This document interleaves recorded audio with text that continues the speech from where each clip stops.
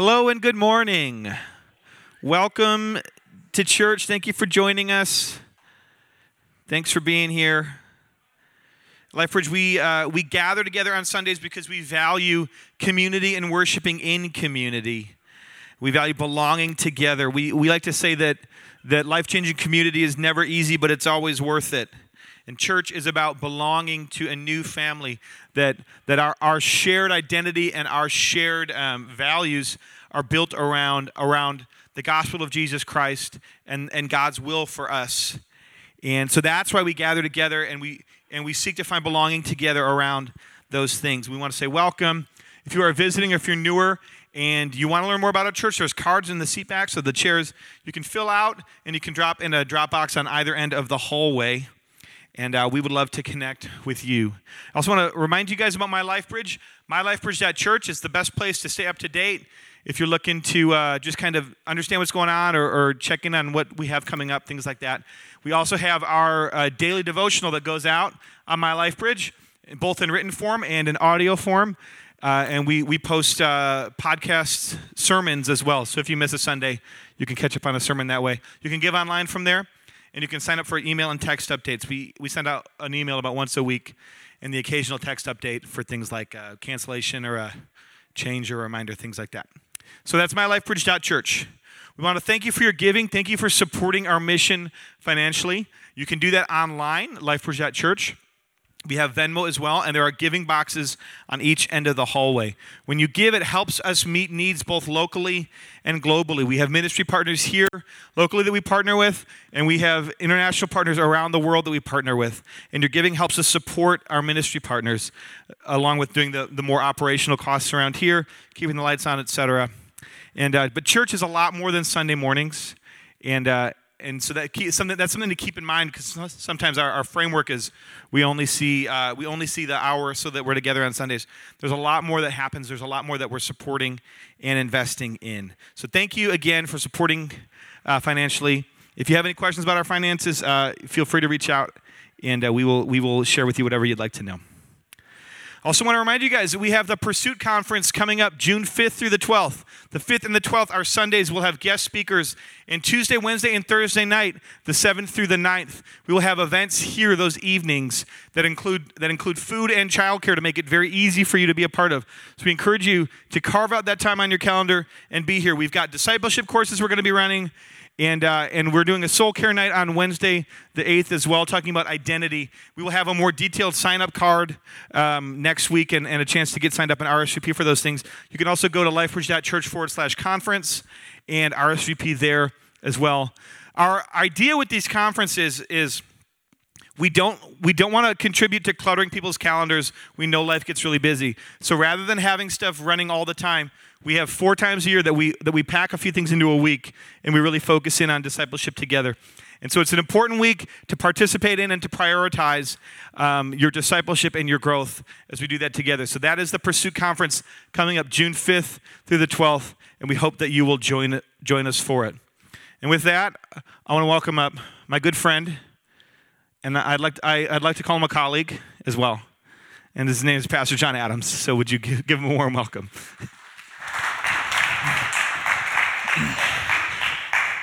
First service, we made the joke that he paused awkwardly when he said he was going to welcome up. So I thought he was going to say, "I'd like to welcome up," and then pause, and then say Luke or Bevan or something, and make me awkwardly walk up and then turn around and walk back. But he didn't. Okay. We play those mind games a lot. All right. So our campaign is called The Pursuit. If you've been joining us these last weeks, we've been talking about what healthy personal growth in a self-absorbed world really looks like for followers of Jesus. Now, before we dive into this, would you guys join with me in a word of prayer? Father, as we open your word, I pray that your spirit would stir in our hearts. Lord, that you would call us to the truth of your word, that you would call us, Lord, to worship you more and to better love and serve others. It's in your name, Jesus, we pray. Amen. So the first 3 weeks of this campaign, we spent a lot of time just talking about a biblical concept of the self and what it means to be human, how we're created in the image of God, and how we're also mortal, how we're fallen. And so we should have a healthy skepticism of our pursuits and motives of what is really driving us. We're new creations in Christ. If you're a follower of Jesus, then he has made you new. And so in the topic of what we are pursuing, because we are new creations in Christ, what we pursue should be rooted in and based in that new identity that we have in Jesus. If it's not, then we will be left unfulfilled and unsatisfied because it doesn't coincide with our true nature of who we really are. 2 weeks ago, we talked about what do you long for the most? I just love that question. What do you long for the most? We all have this heart compass that's taking us somewhere. Is it Christ, or is it something or someone else? Last week, we saw that if we're seeking Jesus, he truly satisfies our deepest longings and desires. That we do find satisfaction and fulfillment in other things, like a good job, like family, like good relationships, but those don't satisfy in the deepest levels of who we are, like pursuing Christ does. Christ constantly, throughout the Gospels, calls people to himself. They're seeking food, they're seeking water, they're seeking relationship, but he calls them to himself, and they find that fulfillment and peace in him. Today, what we're going to talk about is pursuing a life of service to others. And as we've been doing in this campaign, we've just kind of been honing in on the book of Philippians. Pretty much every time I kind of open up and start thinking about a topic and texts that come to mind on that topic, it always kind of draws me back to the book of Philippians. So we're kind of going through it in reverse order. We started in chapter 3, we went back to chapter 1, and today we're going to be in chapter 2. We're kind of just bouncing all throughout the book. And if you remember, the Apostle Paul wrote the book of Philippians from prison, most likely in Rome. And he said, even from prison, he has found the secret of contentment, to be content no matter his circumstances. And in doing so, he has found joy in Christ and contentment and peace. So, let's begin by reading here in Philippians 2, beginning in verse 1. We're going to read through verse 4, and then at the end we'll read the rest through verse 11. Therefore, if you have any encouragement from being united with Christ, if any comfort from his love, if any common sharing in the Spirit, if any tenderness and compassion. Okay, so he's asking in verse 1 here these hypothetical questions, right? If you have experienced these things. And the obvious answer is like, yes, they have. Okay, so if you are a genuine follower of Jesus, if you are a Christian, these experiences will ring true for you. Like, these will be common, and you will understand where he's coming from here because these will be your experiences as well. Encouragement from being united with Christ. When you think about how you are united with Christ and how your life is tied to his, how you are in Christ, so your goals are his goals, your values are his kingdom values, and the things that you are striving. Remember, Paul said, for me to live is Christ. His entire identity, everything about him was wrapped up in Jesus. So remember, he's facing trial, and he may be executed or he may be set free. And he says that phrase, for me to live is Christ and to die is gain. So if he dies, he's with Jesus, as we talked about last week, and good for him, no more suffering, no more pain is the way he's thinking about it, because he's had a rough go of things the last few years. But if he is to go on living, which is what we focused on, it will be for Christ. Everything will be in Christ. So if you find encouragement from being united with Christ, in spite of your circumstances, where Paul had been in prison and beaten and shipwrecked and all of this bad stuff had happened to him, yet he's still encouraged because he's united to Christ. If any comfort from his love, if when you think of the love of God towards you, it should bring comfort to your inner life. If any common sharing in the Spirit, that's the community together where we all have different gifts given us by the Holy Spirit operating together to create a little microcosm of the kingdom right here in Burlington. Is the goal. So if we have this common sharing of the Spirit, so if you're experiencing the work of the Spirit in your life, producing fruit in you, in your character, love, joy, peace, all the fruit of the Spirit, also the Spirit of God at work within the body of Christ, equipping, gifting us, and gifting you as an individual to do good work in the community for others. So if you've experienced that, which if you're a Christian you have, if any tenderness and compassion, so if your reaction to Jesus and him changing your life is not described by tenderness and compassion, by an increase in compassion for others, then you're not modeling the life of the actual Jesus. Because Jesus was compassionate throughout his ministry. It comes up time and time again how he had compassion on the crowds and had compassion on people. So simply when we look at this in verse 1, we should read that this is a different description than we would describe the Christian life by. But what Paul is doing is just pointing out to us, hey, if you're a Christian, if you're a genuine follower of Jesus, you should have these experiences. This should kind of describe your life with Christ to some degree. It says then, and he assumes this to be true. Like, if this is your experience, which he's assuming to be true because he's writing to the church in Philippi, those who are Christians, then do this, make my joy complete. He talks a lot about joy in this book. And remember, even from a Roman prison, he can talk about having joy and contentment. Make my joy complete, because Paul's greatest longing is for the churches to be representing Christ, for them to be whole and for them to be fully committed to Jesus. Make my joy complete. That would make his joy complete. By doing what? Being like-minded, having the same love, being one in spirit and of one mind. So in the context here from the chapter above, what he's talking about is the gospel. He's talking, he says a few verses earlier, whatever happens, conduct yourself in a manner worthy of the gospel of Christ, which is one of my favorite verses that I put on my daily agenda so that I remember it. Whatever happens, conduct yourself in a manner worthy of the gospel of Christ. So he's talking about the gospel. So what should we be like-minded around? The gospel. The same love, Christ, his kingdom, the gospel message, and being one and being united together in pursuit of the kingdom and gospel values. So if I say the word gospel and you're unclear on what I mean, you got to come to the Ownership 101 course where we outline the gospel of Jesus and we outline the gospel of Christ. We talk about this is what it looks like to own your faith, because this is central to the Christian faith and what we should be united around.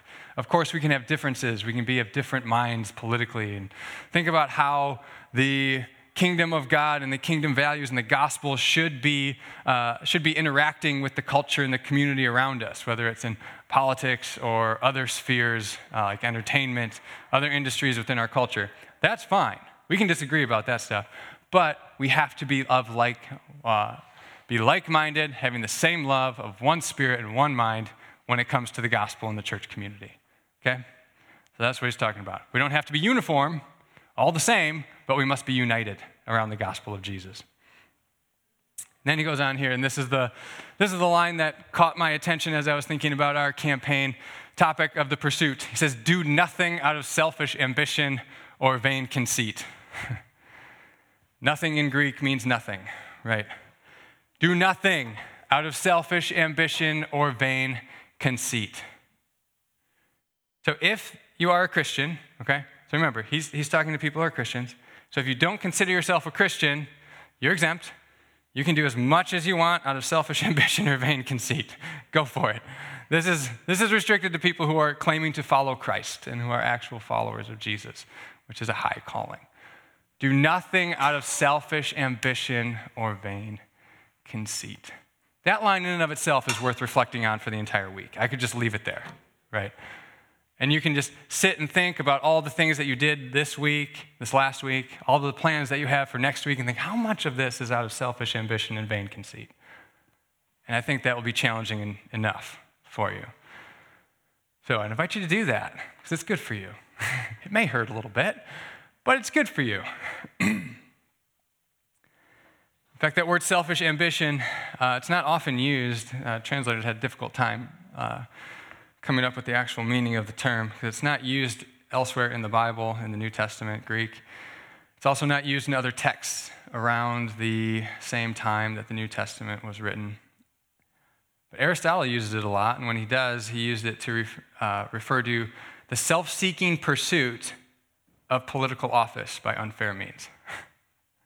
That word selfish ambition, Aristotle used it a lot to refer to the self-seeking pursuit of political office by unfair means. And again, when I read that, it's just like light bulbs going off, right? I don't have to give you specific examples, but you can think of politicians who are full of selfish ambition and vain conceit. They will do whatever it takes. They will backstab, they will lie, they will smear their opponent, they will slander their opponent, all to just get elected or to reach the next level of office, to acquire more power. People haven't changed much from the ancient world because we're still struggling with that today, right? So when we look at, I think it's still a great example, when we look at how political leaders often, many, not all of them, right, attempt to gain the next status or that next position in their career or to even get elected, oftentimes they do so by unfair or unjust means. So baseline Christian ethic, okay? We shouldn't look at that and say, that's what we need to do to win, okay? That's baseline. We should never look to the political sphere and see people who are full of selfish ambition and vain conceit, striving through unfair, unjust means to get ahead and say, that's what we need to do to win the culture war. That is not the way of Jesus, okay? So, bottom line, that needs to get out of our heads in the church today. That is not the approach for Christians, period, end of story. Do nothing out of selfish ambition or vain conceit. Instead, that should be our approach to life. And he's going to outline what that looks like in a minute. What he's talking about here is pride. Don't pursue things in your life out of pride, just for yourself. And every time I think of pride, I always go back to the words of C.S. Lewis in Mere Christianity, which if you've never read this book, I could not recommend it more. If you've read it, I would encourage you to read at least part of it again. It's chapter 8 on pride. This has been one of the most formational texts in my life, apart from the scriptures itself. I read this early on when I was a Christian, and this transformed the way that I think about pride and humility. He says, there is one vice. So C.S. Lewis, he wrote the Narnia series. He lived in the middle of the 20th century in England. I don't know how much background you need, but that should suffice. All right. You can Wikipedia C.S. Lewis if you want. Okay. There is one vice of which no man in the world is free, which everyone in the world loathes when he sees it in someone else, and of which hardly any people except Christians ever imagine they are guilty themselves. There is no fault which makes a man more unpopular, and no fault which we are more unconscious of in ourselves. And the more we have it in ourselves, the more we dislike it in others. That one I could sit and reflect on and chew on for hours. Seriously, when you read this book, carve out time. You're going to want to sit and think and chew. The more we have it in ourselves, the more we dislike it in others. He goes on to talk about how pride is by nature competitive after this, and how a prideful person will never, why when they have $10 million will they be striving to get $20 million? Because somebody else has more than them, so they're just trying to get ahead of them, is his assessment of it. They will never be content as long as somebody has more than them, because their pride is driving them to be better and to have more than the other person. The vice I am talking of is pride or self-conceit, and the virtue opposite to it in Christian morals is called humility. According to Christian teachers, the essential vice, the utmost evil, is pride. Unchastity, anger, greed, drunkenness, and all that are mere flea bites in comparison. It was through pride that the devil became the devil. Pride leads to every other vice. It is the complete anti-God state of mind. Such a direct statement. Pride leads to every other vice. When you think about the sins and the vices that you struggle with, most likely they're like branches on a tree that all come back to the same trunk, and the trunk is your pride. Your trunk is your own selfishness and your own advancement in life. It is the complete anti-God state of mind. I wish I could just read the whole chapter to you. Maybe I should. But in it, he says, if you are an extremely prideful person claiming to believe in God, then you have a false sense of who God is.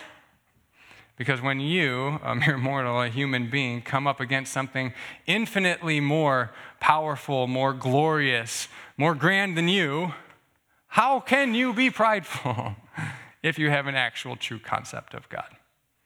Now, of course, this is something that we all struggle with on a regular basis in our sinful nature, and you'll never fully be rid of your pride. But the Christian life is a constant life of identifying your pride and seeking to become more humble in those areas where you are prideful. It is a constant life of identifying pride and becoming humble in those areas that you'll never be done with, but is a worthy endeavor. Then he goes on, okay, so that's the negative imperative. Do nothing out of selfish ambition or vain conceit. Again, that's plenty for us to chew on in our lives already, especially when it comes to our pursuits. Rather, in humility, value others above yourselves. So we've already talked about the image of God. So what he's not saying is like ascribe a monetary value to each person and they're worth more than you are. No, that's not what he's saying at all. Everybody has dignity, created in the image of God. There's no like monetary value that we can place on a human life. Value others above yourselves. What does he mean by that? He explains it in the next line. Not looking to your own interests, but each of you to the interests of the others. Not looking to your own interests, but each of you to the interests of the others. What Paul is getting at here is just this absolutely profound idea when it comes to humility and how we don't become humble by thinking about how humble we are. That's pride. And the devil is really good at twisting that and making you think you're really humble when you're actually just more proud of your humility. The answer to becoming a humble person is just think about other people more. Don't think about yourself so much. C.S. Lewis says it this way also, again in Mere Christianity. Same chapter at the end of it. He says, do not imagine that if you meet a really humble man, he will be what most people call humble nowadays. He will not be a sort of greasy, smarmy person. The British charm is just wonderful. You got to look up a lot of words, but yeah. Who is always telling you that, of course, he is nobody. Probably, all you will think about him is that he seemed a cheerful, intelligent chap who took a real interest in what you had to say to him. If you do dislike him, it will be because you feel a little envious of anyone who seems to enjoy life so easily. He will not be thinking about humility. He will not be thinking about himself at all.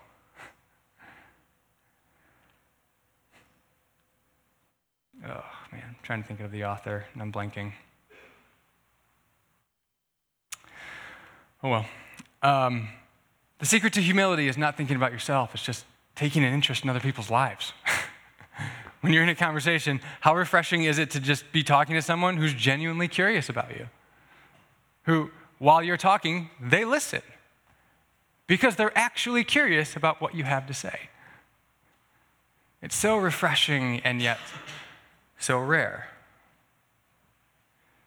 Because humility is not just claiming that you're super humble and that you are nothing in comparison.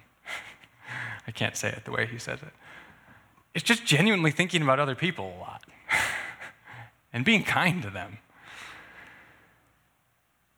So here's our big idea. And band, you guys can come and get set up. Pursue a life of humility, looking to the interests of others. Pursue a life of humility. I could say by looking to the interests of others. Because again, remember, humility is not thinking less of yourself. It's just thinking of yourself less. Rick Warren, there it is. Rick Warren said that in his book, The Purpose-Driven Life. So the secret is not to think about how humble you are. That's just pride masquerading as humility, strangely enough. Instead, we just look to the interests of others and care about others. Do nothing out of selfish ambition and vain conceit, but look to the interests of others and care for them. Let's pray, and I'll come back up and apply this in a moment. Lord, God, we thank you for your word that calls us to humility, calls us to identify the areas of our pride and our selfishness, our vain conceit, Lord. We confess and we know that we are full of it, full of our pride. But Lord, we trust that your word is true, and that Jesus, your way of living is the best way to live in the fullness of life that you give us. And so, Lord, as countercultural as it is and how strange it seems to us, we want to remove our pride. Pray that your Spirit would do your work in us to remove our pride. And Lord, that we would humble ourselves before you, that you might lift us up. It's in your name, Jesus, we pray. Amen. Now let's stand and worship the one who is infinitely greater than us and give him praise and glory. If you need prayer while we're singing, Michael and Kathleen are in the back. We'd love to.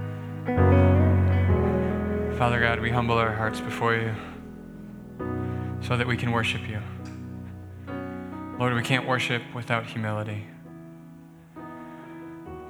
We know that you are God and we are not. And Lord, we thank you for how you have chosen to use your power and privilege to love, to serve, to give your life as a ransom for many. Jesus, you humbled yourself. You are our model for life. So Lord, we endeavor to be humble, to worship you, to think of you more, and to love others more. It's in your name, Jesus, we pray. Amen. You guys can have a seat for a few moments here.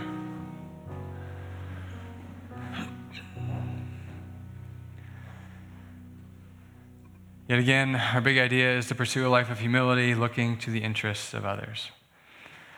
And remember, the secret to humility isn't to think of how humble of a person I am, because that's pride, right?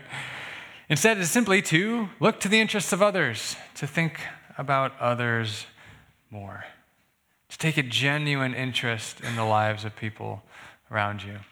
I invite you to practice today. When you go to the grocery store, when you encounter your neighbor, in all of the ways that we have these small little meetings, when you're hanging out with your spouse or your children or your family today, just genuinely take an interest in them, in who they are, in what they need right now, and care for them. It's a life-changing concept. Yet this concept often, it's so simple too, right? It's so simple. We all know it. It's just a struggle to actually follow through on it. This concept, it's one that often gets lost in our world of self-care and personal awareness. So we're talking about healthy personal growth in a self-absorbed world. All right, our world is very self-absorbed because that is the natural state of all of us apart from Christ.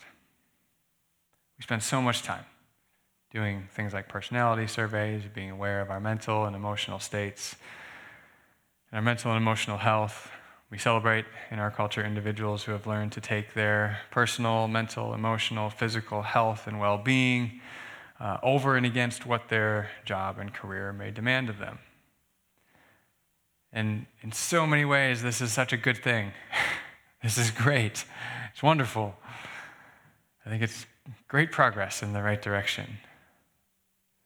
The pendulum just tends to swing, right? From like no self-care and personal awareness to like all self-care and personal awareness. This has been my journey over the last few years.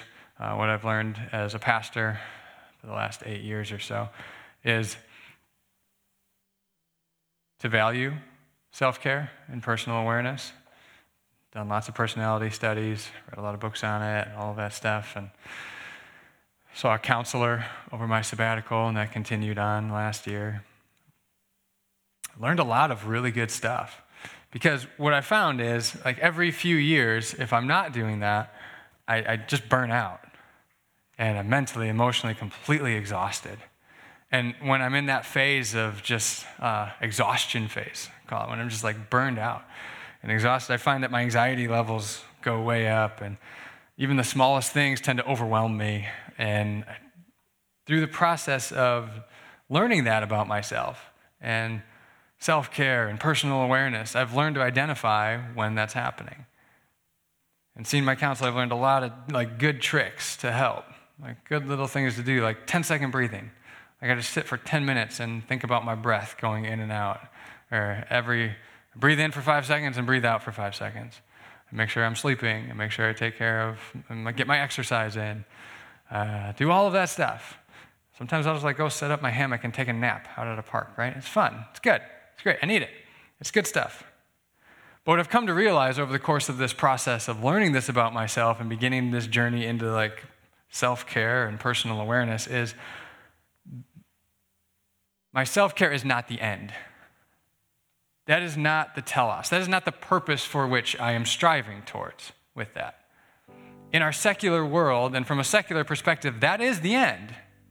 Like, that's the good that people strive towards, is increasing my happiness or my health or my personal self-care. That's the end for them. It's only through the Christian perspective that we can see that as not the end.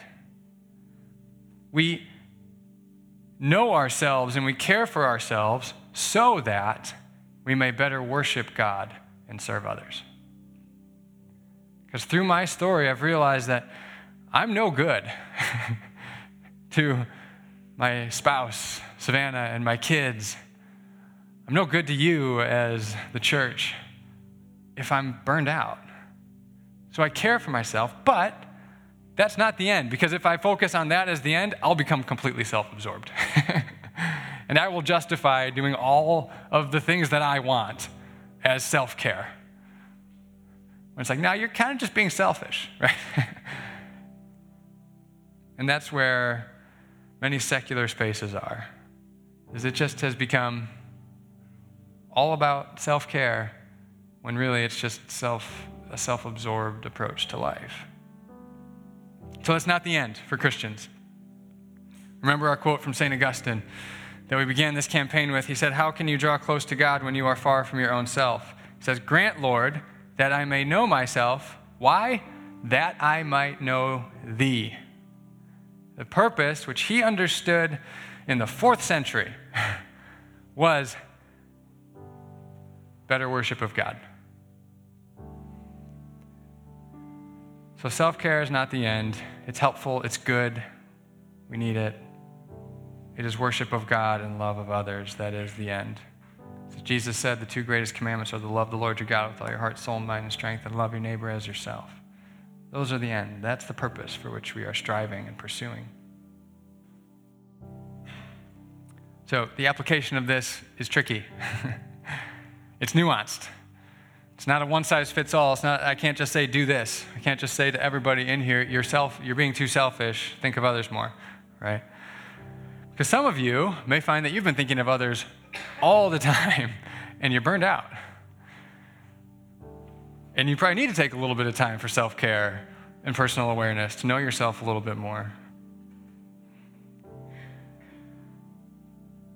I find that when I'm in that phase of just exhaustion, that my private worship is just stale.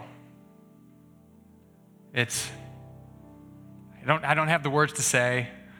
I don't have any emotional response towards God in worship or in when I'm reading scripture and praying. I just flatline. If you're becoming cynical towards other people and just kind of grouchy and not living in the compassion and tenderness that we get from Christ, it's another good sign that you need to maybe pump the brakes, rest a little bit, reconnect with God, do some self-care so that you can better worship God and love others. Not so you can stay there in a life of self-absorption, but so you can give your best to God and give your best to others. And so I invite you to now just take a couple moments here to take inventory of your day and your thoughts over the last week or so. How much time have you spent thinking about God and others? How much time do you spend thinking about your needs, about what you want, or how you can better serve and love other people, and how you can better worship God? Also take inventory of your 5 to 10 year, maybe 20-year goals. How much of what you are pursuing is in the best interests of God and the kingdom of God and worship to Him? Or if all of your goals and dreams come true that you are pursuing is purely for your own family's benefit or for your own benefit.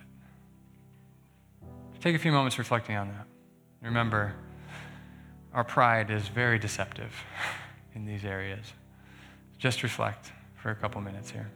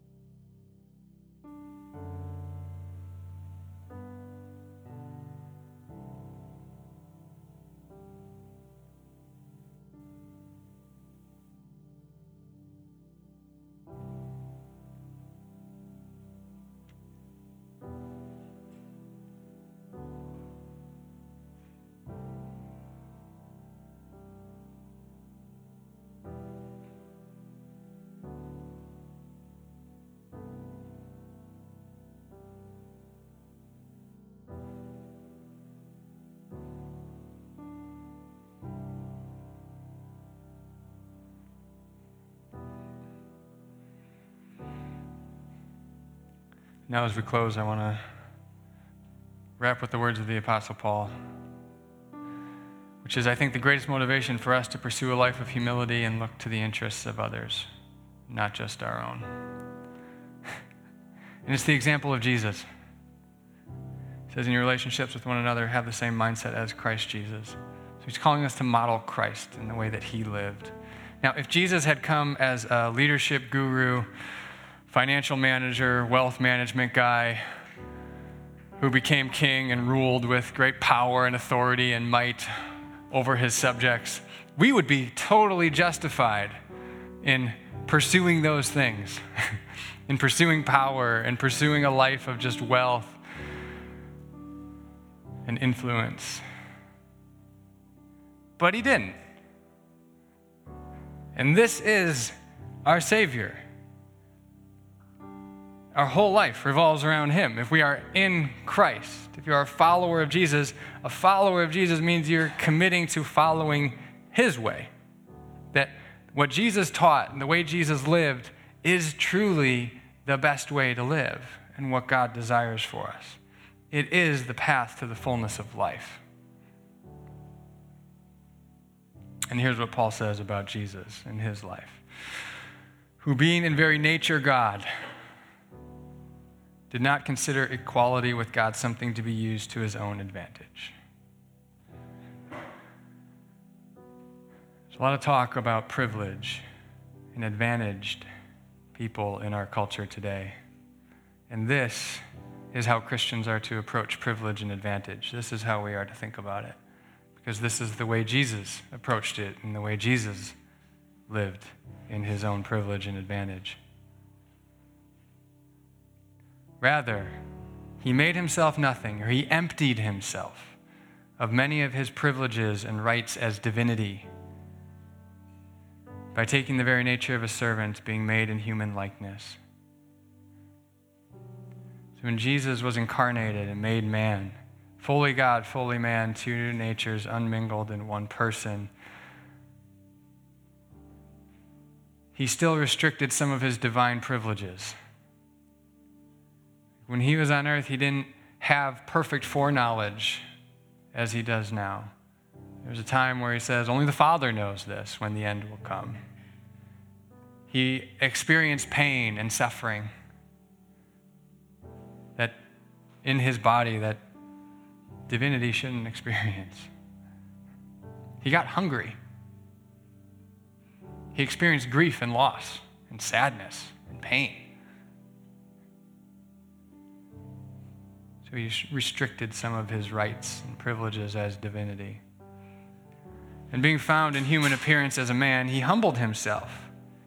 So as if the incarnation wasn't enough, becoming man wasn't humbling enough, he humbled himself even further by becoming obedient to death, even death on a cross.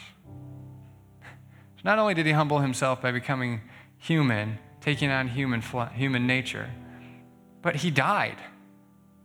Talk about the greatest privilege of being divine is you have resurrection, eternal life within yourself. And he died. And he was willing to go to the cross. And not just any death. He He's the only one who would have been totally justified in coming to earth and saying, everybody worship me. But he comes, he's made a servant, and he dies a slave's death on a cross. Brutal, humiliating, painful, torture. Because he didn't use his privileges as divinity for his own advantage, but to advantage us. Therefore, because of how he humbled himself, just as the words of the book of James say, humble yourself before the Lord that he will lift you up. Therefore, God exalted him to the highest place and gave him the name that is above every name, that at the name of Jesus every knee should bow in heaven and on earth and under the earth, and every tongue acknowledge that Jesus Christ is Lord, to the glory of God the Father. So if this is the way Jesus lived, our Savior lived, this should be our approach to life as well. To not use the privileges that we have for our own selfish ambitions and vain conceit, for our own pursuits. Instead, to love others, to care for others, to disadvantage ourselves to advantage somebody else. And so that we can better worship God. That is the rightful pursuit of the Christian life. And so often, if we just strive and pursue these selfish ambitions, we end up going into this black hole of pride. And it's really a dark place. It's a sad place to be. It is the place of lost humanity who cannot worship God, who cannot give themselves in love and service to others. And so, Christian, this is what we should pursue, because this is what our Savior did.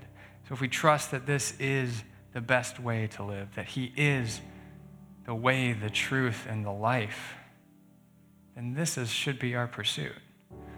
It's not trendy. It's not what everybody else is pursuing. But it is the way of Jesus. And in it is fullness of life. Lord, we thank you for not only teaching us the best way to live and the best way to be human and to follow your way, but Lord, living it yourself, following through on it, having all of the privilege, all of the rights as divinity. And yet, Lord, not holding on to them for your own advantage, but being willing to die for us in our place. Lord, would you stir within our hearts, move us to humble ourselves, Lord, that we could take interest in the lives of others and what they need and not just our own, that we can better worship you, God, for who you are, for you are infinitely more glorious, more worthy of worship than us. So, Lord, we humble ourselves and we worship you. And Lord, we trust that your way is truly the best way to live. And in it, we will find fulfillment, contentment, joy, and peace. Not in just pursuing our own selfish needs and personal ambitions, just to make ourselves happy. We love you, Lord. It's in your name we pray. Amen. Let's stand and praise our Savior with one more song. Again, if you need prayer, there's prayer available in the back.